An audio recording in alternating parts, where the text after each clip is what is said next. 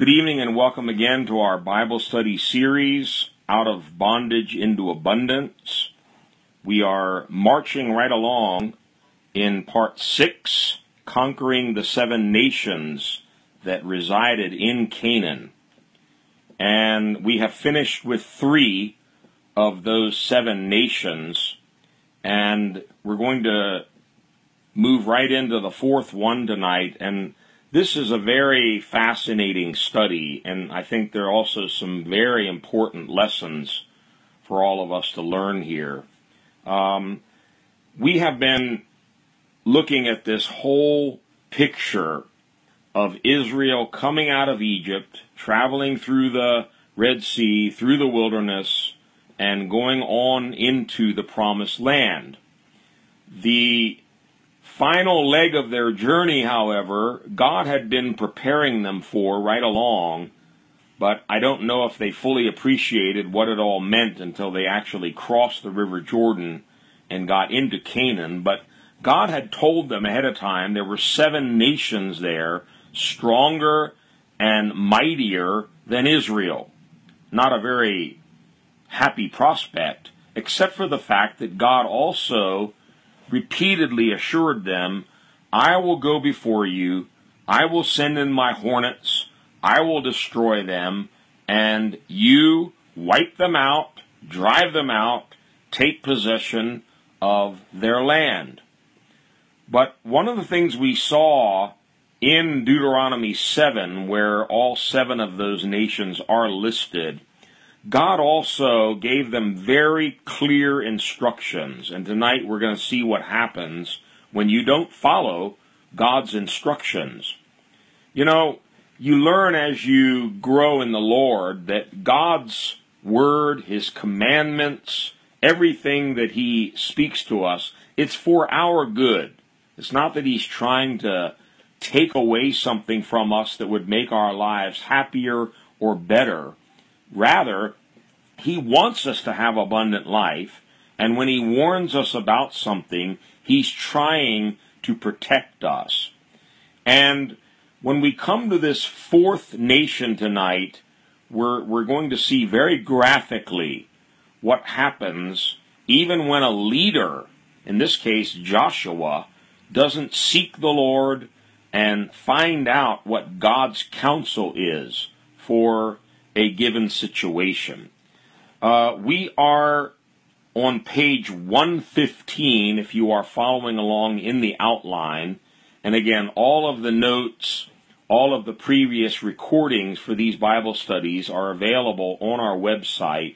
And that's new-life-ministries.org.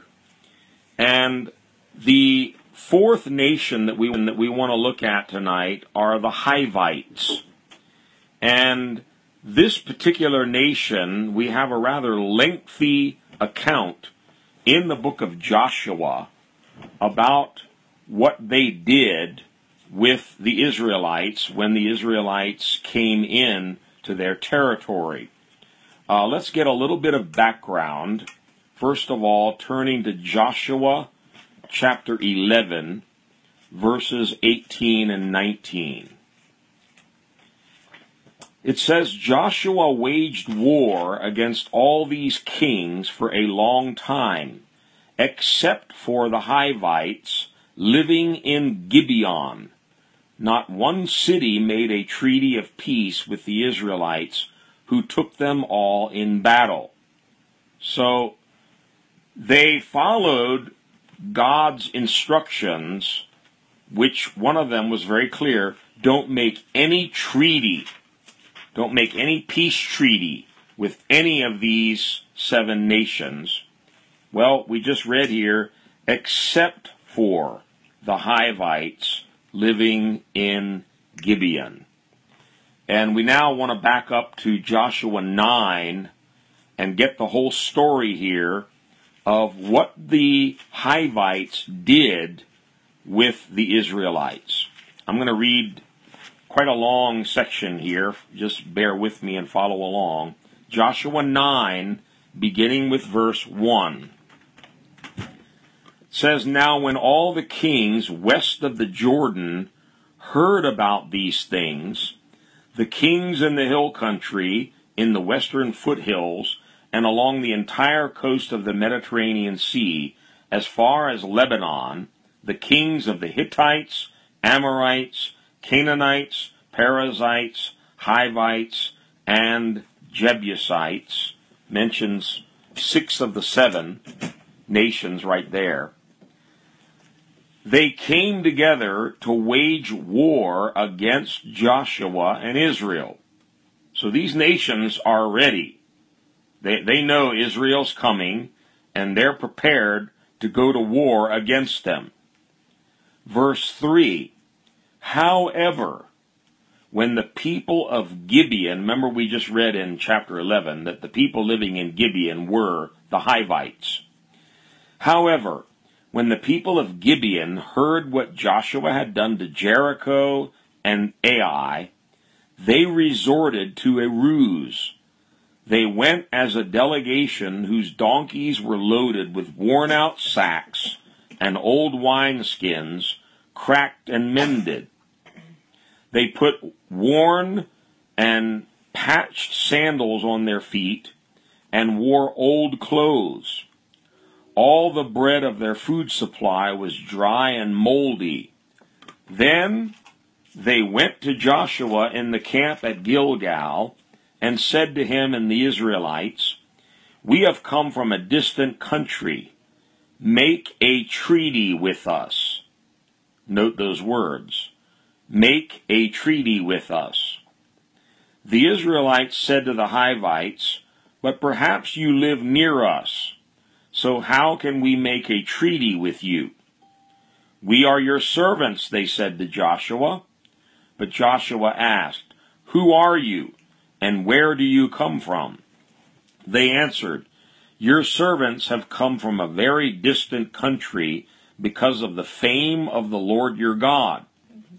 For we have heard reports of him, all that he did in Egypt, and all that he did to the 2 kings of the Amorites east of the Jordan, Sihon, king of Heshbon, and Og, king of Bashan, who reigned in Ashtaroth. And our elders and all those living in our country said to us, 'Take provisions for your journey, go and meet them and say to them, we are your servants, make a treaty with us.' This bread of ours was warm when we packed it at home on the day we left to come to you. But now see how dry and moldy it is. And these wineskins that we filled were new, but see how cracked they are. And our clothes and sandals are worn out by the very long journey." The Israelites sampled their provisions. But follow this next part. "But did not inquire of the Lord." Fatal mistake. They did not inquire of the Lord. Then Joshua made a treaty of peace with them to let them live, and the leaders of the assembly ratified it by oath. 3 days after they made the treaty with the Gibeonites, the Israelites heard that they were neighbors living near them. So the Israelites set out, and on the 3rd day came to their cities, Gibeon, Kephirah, Beeroth, and Kiriath Jearim. But the Israelites did not attack them, because the leaders of the assembly had sworn an oath to them by the Lord, the God of Israel. Verse 21, they continued, "Let them live, but let them be woodcutters and water carriers in the service of the whole assembly." So the leader's promise to them was kept. Then Joshua summoned the Gibeonites and said, "Why did you deceive us by saying, 'We live a long way from you,' while you actually live near us? You are now under a curse. You will never be released from service as woodcutters and water carriers for the house of my God. Quite a long account, but I think you see quite simply what the Hivites did. They had a whole different strategy from the other nations. Rather than get their fighting men and their swords and shields ready for battle, we read they resorted to a ruse. The Hebrew expression here is to use trickery, guile, or subtlety. It can also mean to pretend or to work cunningly. And it's actually translated that way in the Amplified Bible. They worked cunningly and went pretending.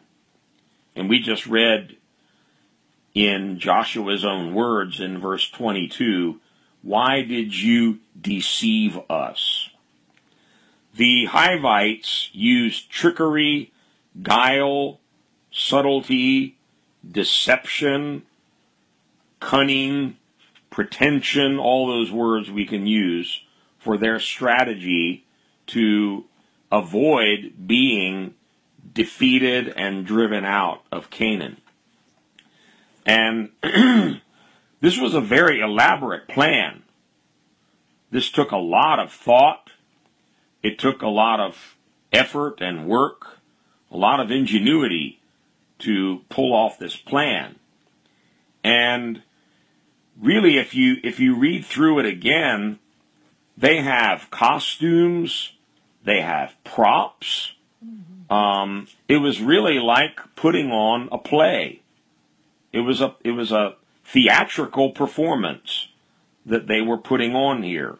I would call it play acting.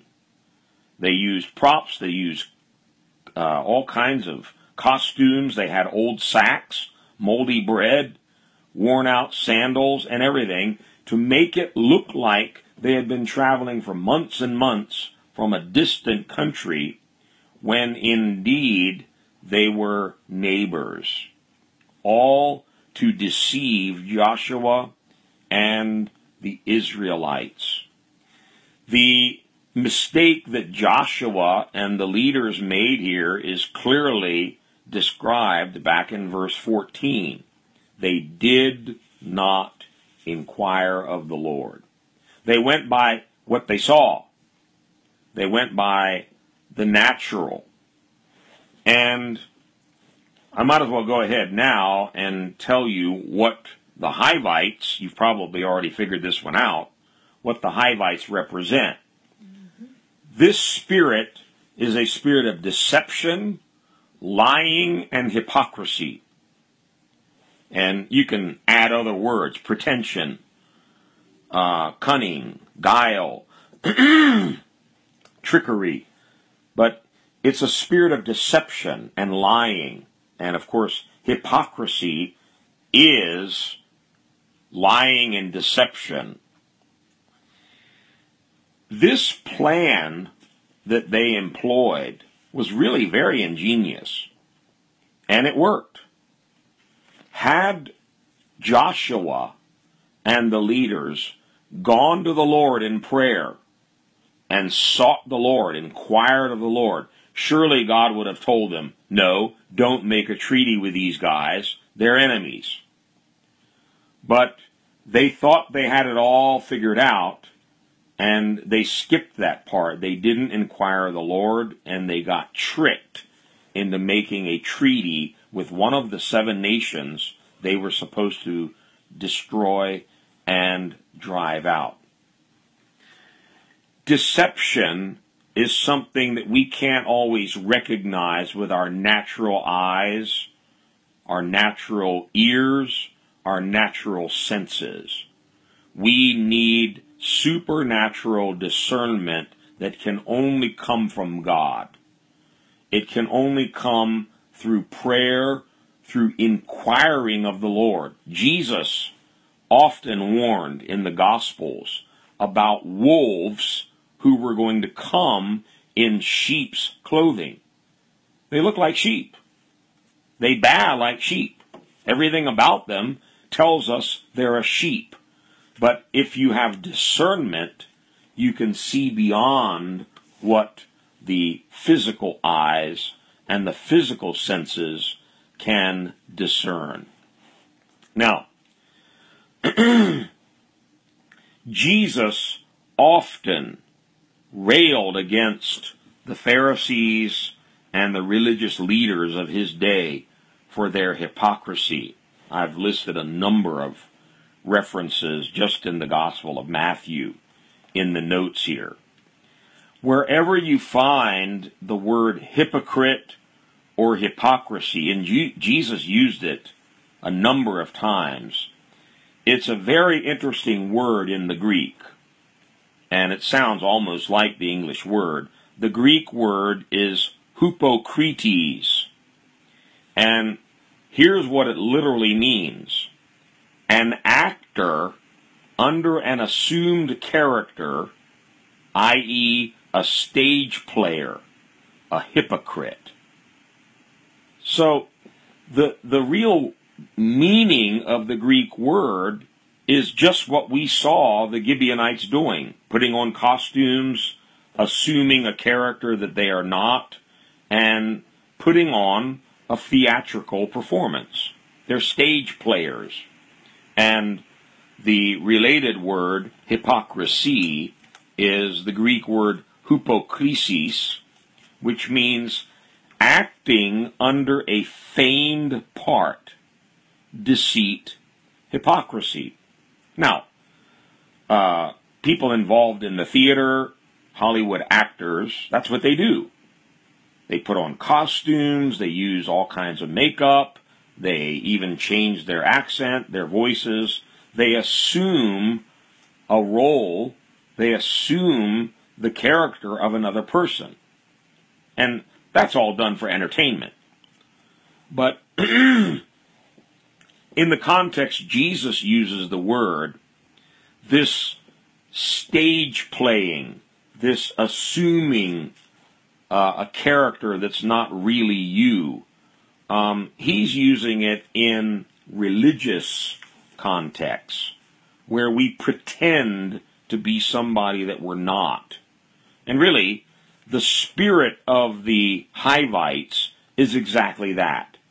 They were pretending to be somebody that they were not, and they deceived Joshua and all of the Israelites.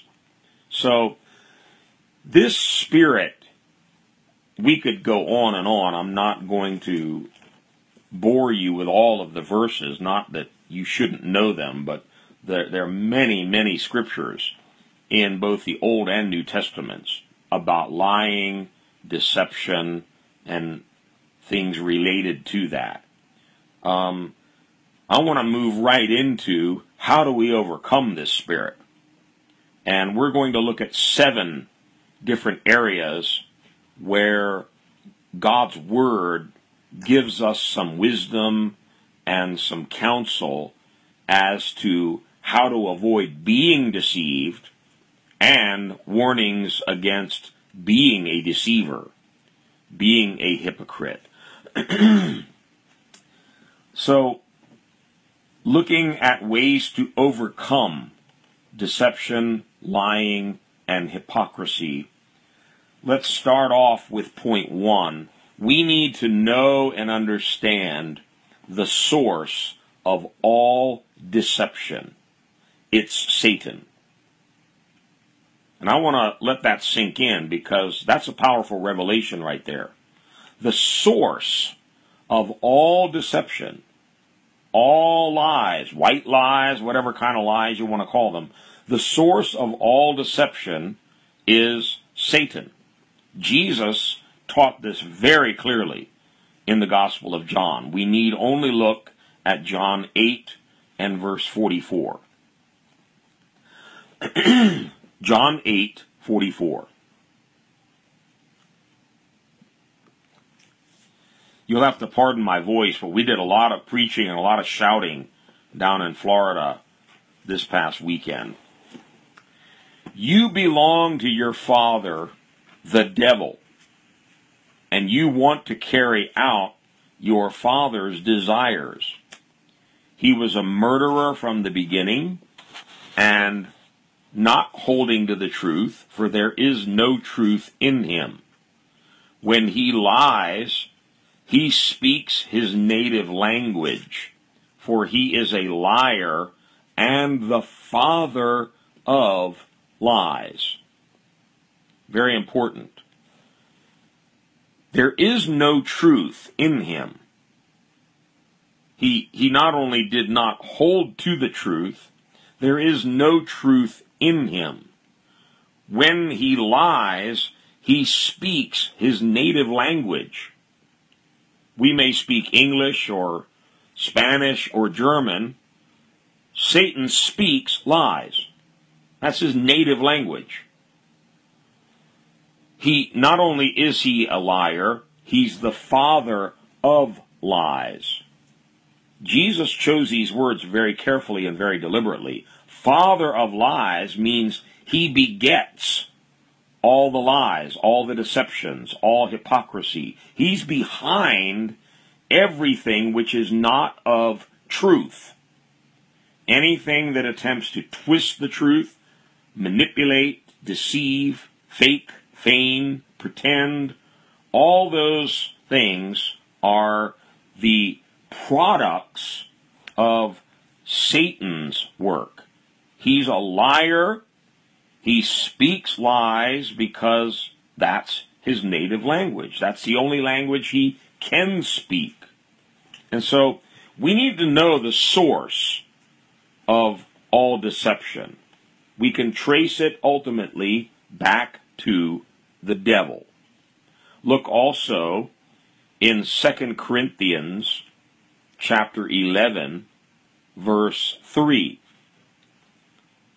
Paul here is talking about the church being a bride espoused to be married to Jesus Christ.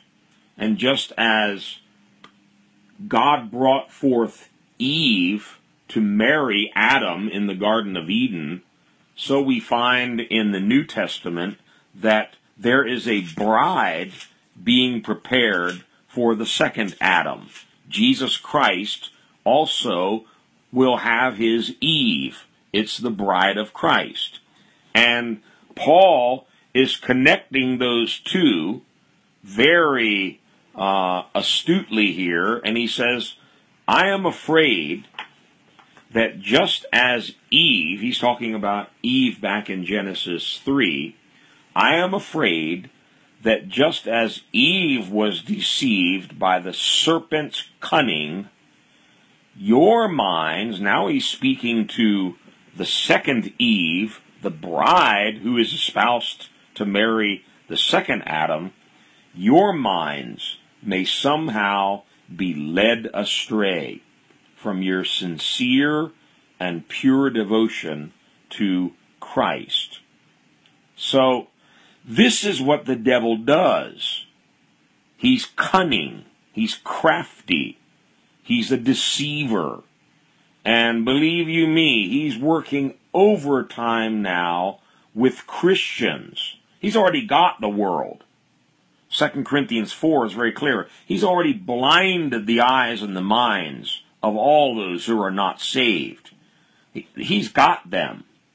Now, his work is primarily focused on the church, the bride of Christ, somehow to use that same cunning, lying, deceiving to lead people astray.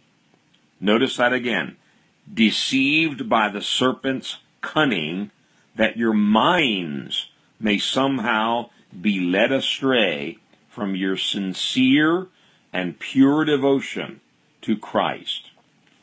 So much more we could look up on this one, but I think you get the point. The starting point to overcoming deception, lies, hypocrisy, and remember, this is a double-edged sword. The Hivite spirit speaks both about deceiving and being deceived. And actually, the Bible says when you begin to deceive others, you open yourself up for deception. So it does indeed work two ways. The way to start attacking that spirit is to understand its source. All lying, all deception, all hypocrisy can ultimately be traced back to the serpent, Satan, the devil, the father of lies. The second step toward overcoming this spirit, and this is important, is to know and understand God's final judgment for all liars. All liars. Revelation 21, this is not Old Testament, this is the last book of the Bible. Revelation 21, verses 7 and 8. Those who are victorious, those who overcome, will inherit all this, and I will be their God, and they will be my children. But the cowardly, the unbelieving, we talked about that in the last nation, the fearful, the unbelieving, the vile, the murderers, the sexually immoral, those who practice magic arts, the idolaters, and all liars. Note the emphasis. None of the others are going to heaven. Cowardly, unbelieving, vile, murderers, sexually immoral, those who are involved in the occult, witchcraft, idol worshippers, they're all going to the same place, but for special emphasis, the Word of God adds here the word all, and all liars. They will be consigned to the fiery lake of burning sulfur. This is the second death. Apparently, God is not very fond of lying. And I think if you connect the first point that we just finished with and this second point, you can understand why. All lying is ultimately traced back to Satan, the father of lies. There's no truth in him. God hates that spirit of lying and deception. And that's why there's a special pronouncement of judgment on all of the liars. Anything which is not of truth. And I'm getting a little ahead of myself, but God is truth. There is no lie in him. The Holy Spirit is called the Spirit of truth. The Word of God is called the Word of truth. Jesus is the way, the truth, and the life. So everything about God is true, truth. So the opposite, lies, deception, cunning, manipulation, faking, hypocrisy, these are all things that are extremely detestable to God. And you and I need to know that.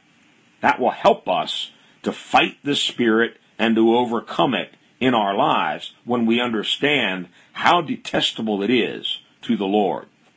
Let's look at just one other New Testament passage that I think will help us understand how God feels about this spirit. 1 Timothy 4, verses 1 to 3.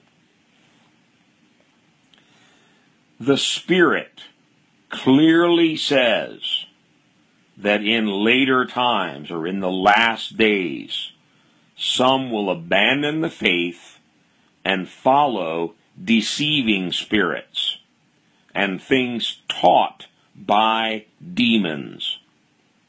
Such teachings come through hypocritical liars. There's the word, hypocritical. Hypocritical liars whose consciences have been seared as with a hot iron. They forbid people to marry and order them to abstain from certain foods which God created to be received with thanksgiving by those who believe and who know the truth. The Holy Spirit is sounding a clear warning that in the last days in which you and I find ourselves, there are going to be many deceiving spirits.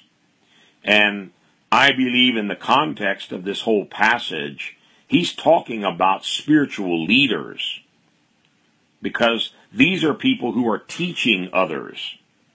They're teaching things taught by demons. Such teachings come through hypocritical liars. So these hypocritical liars that Paul is referring to, they're preachers, teachers, spiritual leaders whom Satan is using to accomplish what we just read in 2 Corinthians 11, to somehow deceive the people of God, just as Eve was deceived by the serpent's cunning, to somehow deceive the minds of people. I want you to notice a couple of things in this passage. It says, first of all, they abandoned the faith. They backslid. They left the true and the right path, and they begin to follow deceiving spirits and things taught by demons. And you might ask yourself, why would anybody leave the true and the right path and get sucked into some false religion that's teaching lies? Well, invariably, if you study what these deceiving spirits are teaching, there's some element in the teaching that basically says, you don't have to really live holy. You can do sinful things and still go to heaven. And these deceiving spirits may also, as it mentions in verse 3, teach some kind of ultra pharisaical kind of a lifestyle, even forbidding people to marry, to abstain from eating certain foods so that they can be holier, closer to God. The King James, in verse 1, it uses the expression doctrines of demons. Doctrines of demons. Here it says things taught by demons. These are demonic spirits that are twisting, distorting the truth, leading many, many, many people astray. And I'm not going to go into all the false cults and all the false religions. I think most of us know about the predominance of those kinds of movements in the world today. You and I, if we understand the source of all deception, here it's very clear. They're coming from demons, from demonic spirits that have been commissioned by the father of lies, by Satan. Who wants to believe something that's being taught by a demon? I sure don't. So, knowing the source and then knowing God's judgment for all liars. Their place will be in the fiery lake of burning sulfur. Third step. This is the positive part. We need to believe and love the truth. And coupled with that, another expression that we'll see, we need to learn how to walk in the light. There are two ways to walk. You walk in darkness or you walk in light. Walk in darkness means you're lying, you're covering up stuff, you're living a double life. Walking in the light means you're transparent, nothing hidden. Everything is exposed. You're sincere. And this business of walking in the light is the most powerful antidote for hypocrisy. You can't be a hypocrite and also be walking in the light. Hypocrites are living a double life. They're acting out one life and they're living another one. Let me tell you something. It can be a very elaborate plan, like the plan of the Gibeonites that we read about. I've seen some real doozies in my 41 years of ministry. Some people that really had me fooled for a long time until God pulled back the drapes and showed what was really there. Ugly, demonic, filthy, perverse things hidden behind a costume, a Christian costume. All right, let's look at a couple of key passages here that talk about the need for you and me to know the truth, to believe the truth, to love the truth. You really can't get saved without believing the truth. But it's an ongoing process after that where we keep loving the truth. Buy the truth, sell it not. Embrace the truth. John chapter 3, everyone knows John 3:16. God so loved the world he gave his only begotten Son, that whosoever believes in him should not perish, but have everlasting life. But you and I would do well to study that whole portion of Scripture, because that's not where it ends. And going down a couple of verses to John 3:19, let's read verses 19 to 21. This is the verdict. Light has come into the world, but people love darkness instead of light. Light has come, but people still have to make a choice. The people loved darkness instead of light. Now, if we didn't have the next part of that sentence, you might be wondering, why would anybody do such a thing? You've been living in darkness all your life. Suddenly the light comes along. You have a chance to come out of darkness into this marvelous, glorious light, and instead you make a conscious choice, a decision to stay in darkness. It says the people loved darkness instead of light. Here it is. Because their deeds were evil. Everyone who does evil hates the light and will not come into the light. Here it is. For fear that their deeds will be exposed. But whoever lives by truth comes into the light, so that it may be seen plainly that what they have done has been done in the sight of God. So, Jesus' whole message isn't complete if all you're quoting is John 3:16. Praise God for John 3:16. I love that verse.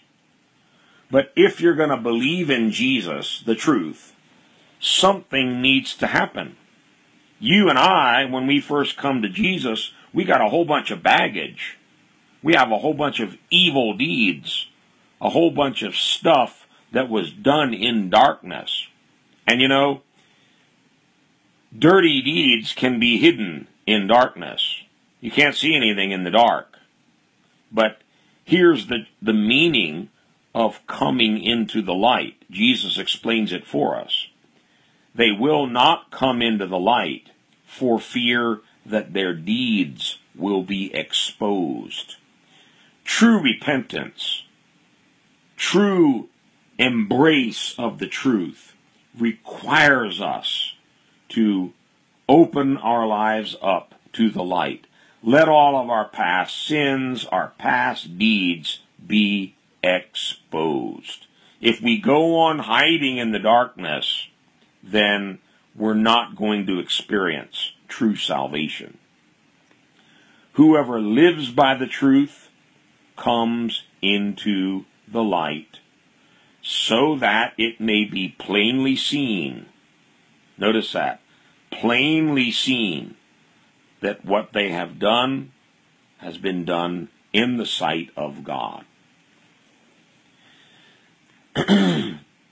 The same Apostle John expands on this in his first epistle. And I'll read that first, and then we're going to try to tie both of these passages together. 1 John 1, from verse 5 to 10.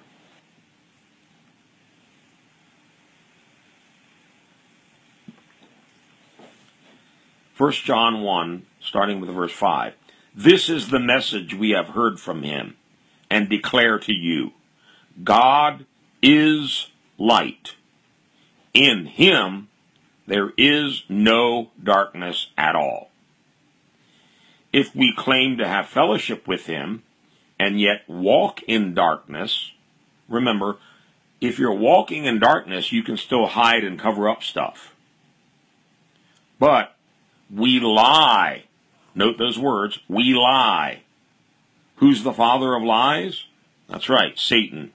We lie and do not live out the truth.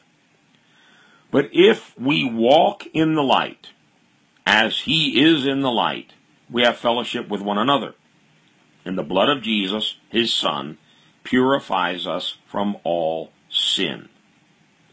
If we claim to be without sin, we deceive ourselves, and the truth is not in us. If we confess our sins, he is faithful and just, and will forgive us our sins and purify us from all unrighteousness.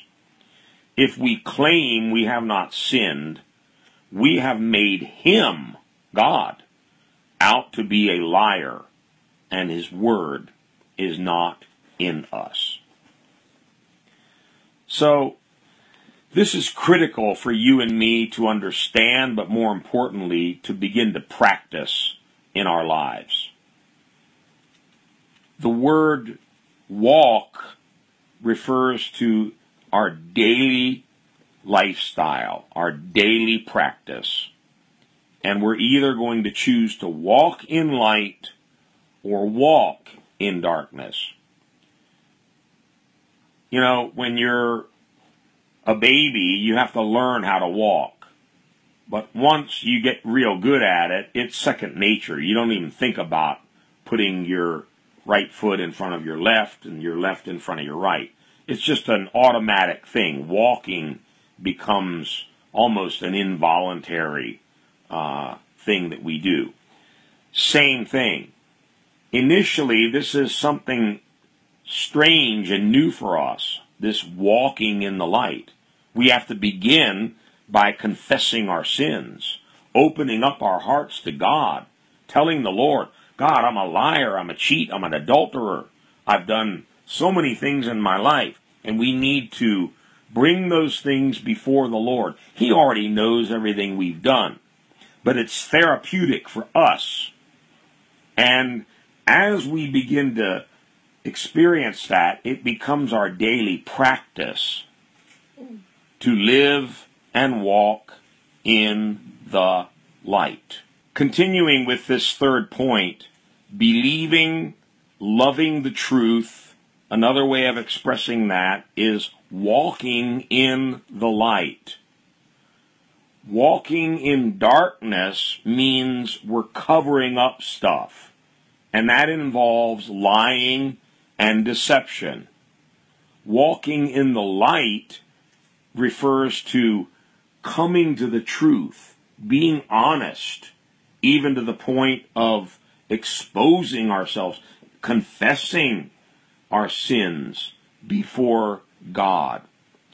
And both Jesus and John emphasize there's no middle ground here. You either love light or you love darkness. Those who loved darkness did not want their deeds to be exposed. So they were living a lie. That's basically what it's talking about. The sad thing is, in 1 John chapter 1, verse 8 we read, if we claim to be without sin, we deceive ourselves. Remember I said this is a two-edged sword. We're deceiving others. We're being a hypocrite.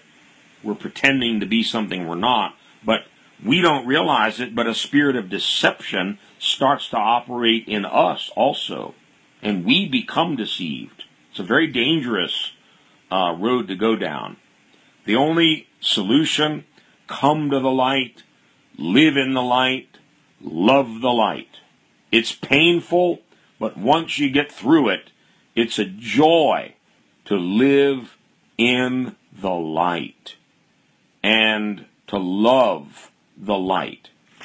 And again, it speaks of just being honest, open, transparent, and sincere. This is all part of the strategy to defeat deception and hypocrisy in our lives. And churches, religious circles, they are the breeding ground for hypocrisy, because everybody knows the standard we're supposed to be living. We're supposed to be holy and pure and righteous. We're supposed to be spiritual, people of prayer, people of the Word. And when we know we're not really measuring up, we have a choice to make.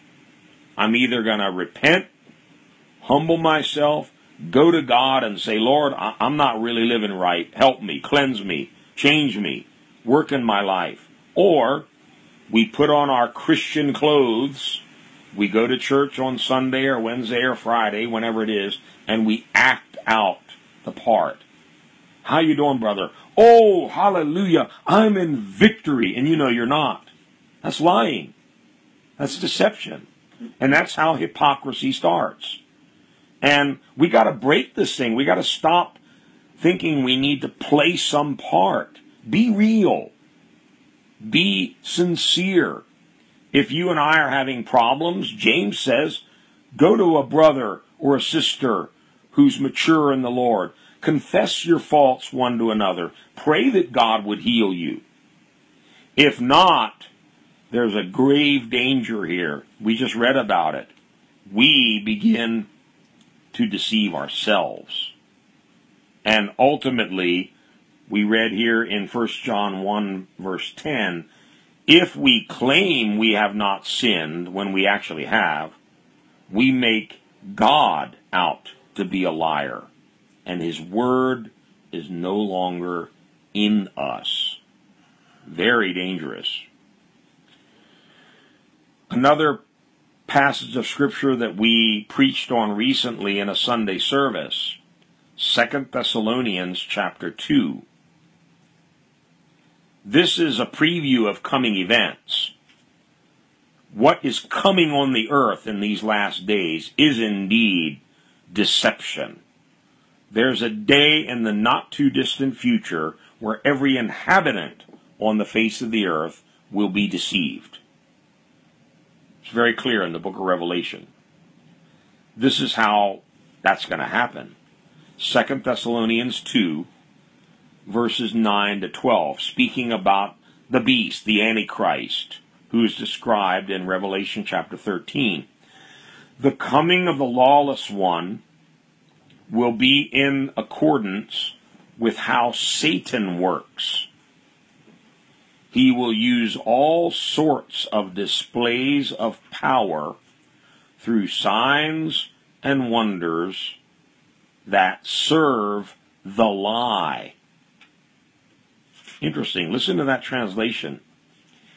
He will use all sorts of displays of power. This is not God's power, it's satanic power.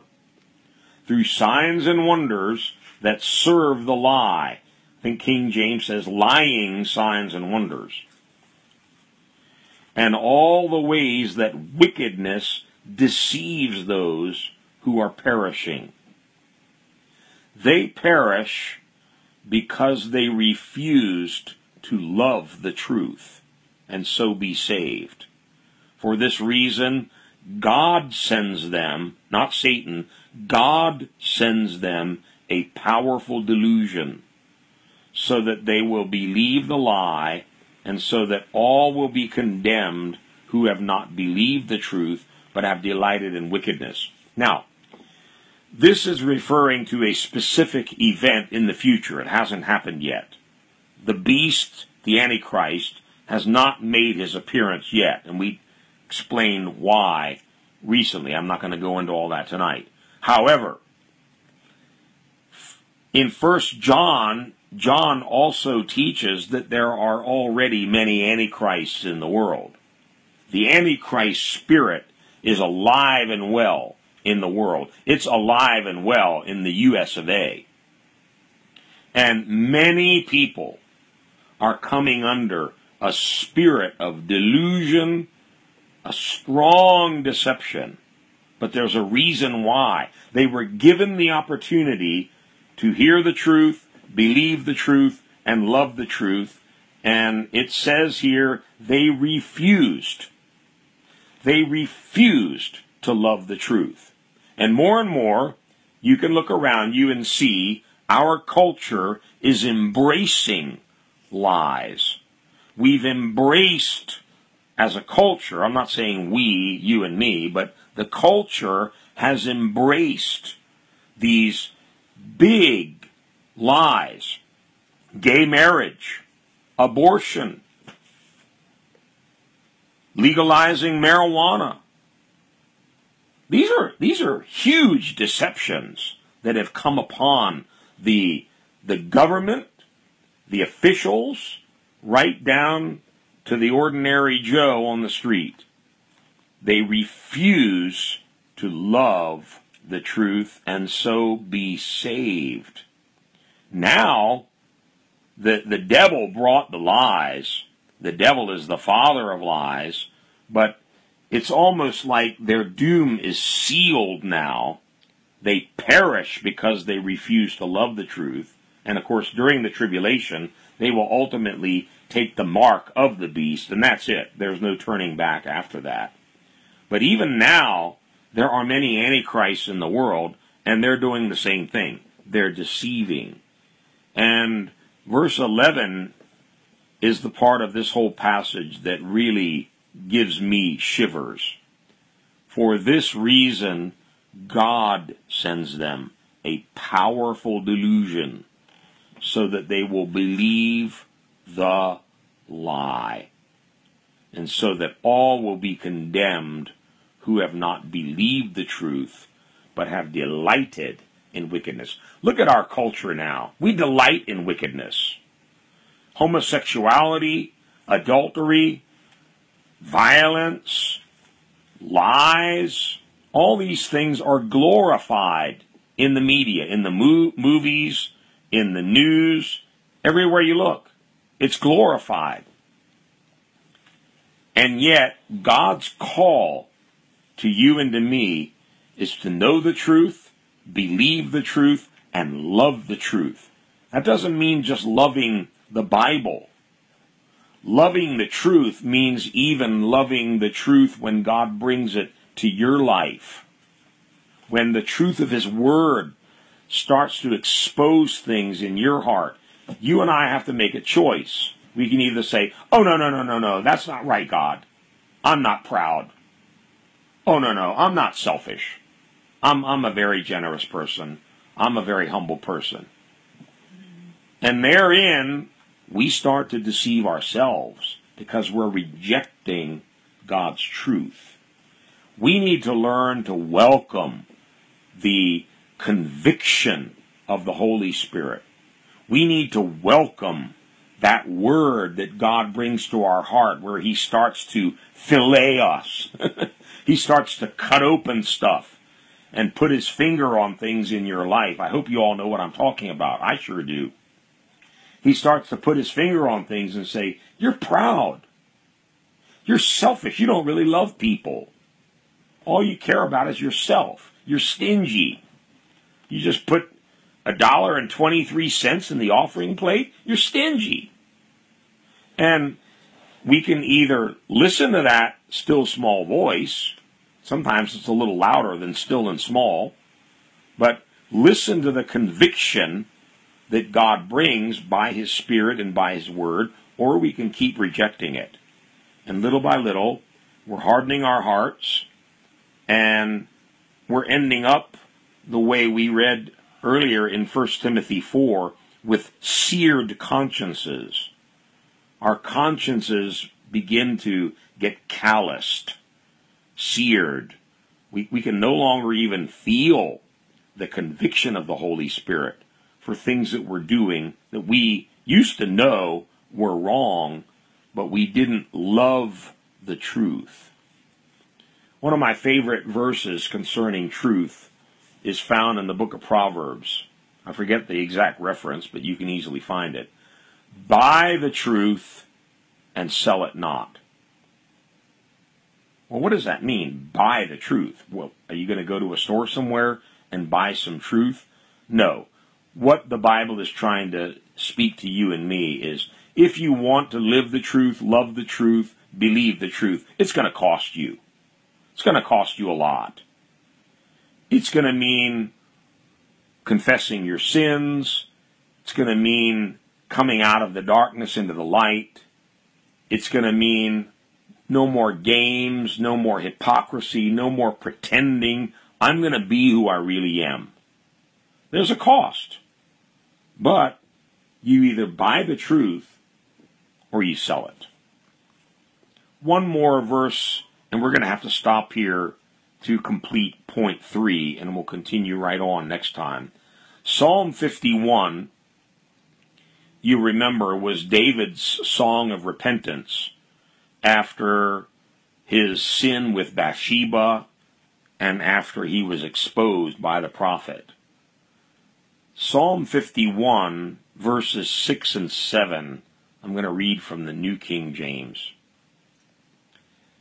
He's praying to God here. He says, "Behold, you desire truth in the inward parts, and in the hidden part you will make me to know wisdom. Purge me with hyssop, and I shall be clean. Wash me, and I shall be whiter than snow." I really like this verse because in our Christian circles, we tend to focus just on the external, the exterior, what other people see, what other people hear. And again, it's not that hard to play act. We can put on a pretty good show. We can pretend that we're on fire for God. We can pretend that we're really walking with the Lord. We can pretend that, we're seeing visions of angels and God is just talking to us all the time. But at the end of the day, God knows what's going on inside. He gets down in where no one else can see. And that's what David's talking about here. God, I'm tired of pretending. If you know the story of David, almost a year went by after he fell into adultery with Bathsheba before he finally prays this prayer. So he knew what it was to live in darkness, to cover up, and to be a hypocrite for all that year. But now he's coming clean and he says, "Lord, you desire truth, not just on the outside, in the inward parts, in the hidden parts." And you can only deal with that part of you when you get into the presence of God. It's just you and God.